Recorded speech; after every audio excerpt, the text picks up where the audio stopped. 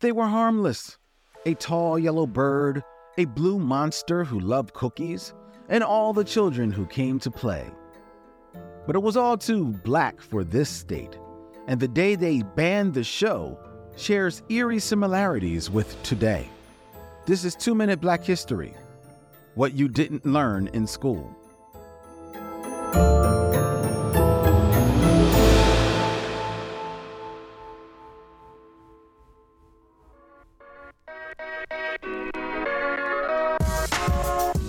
In 1970, Mississippi's all-white State Commission for Educational Television gathered for a critical discussion whether or not Sesame Street should stay on the air, and the vote to ban the children's series won.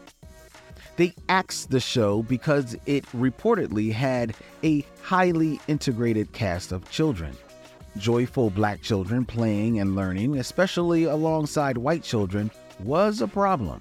Shreveport, Louisiana shared that sentiment, dropping the program because it was too black.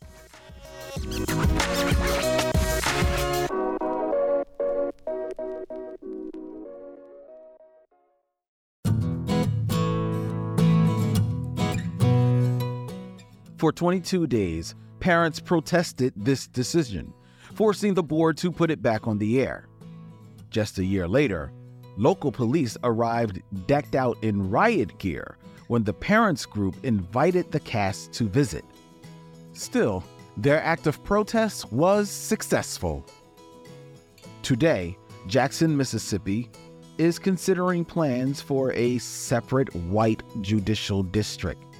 Across the country, books that offer representation outside of anti-black norms are getting banned. But Sesame Street is still standing.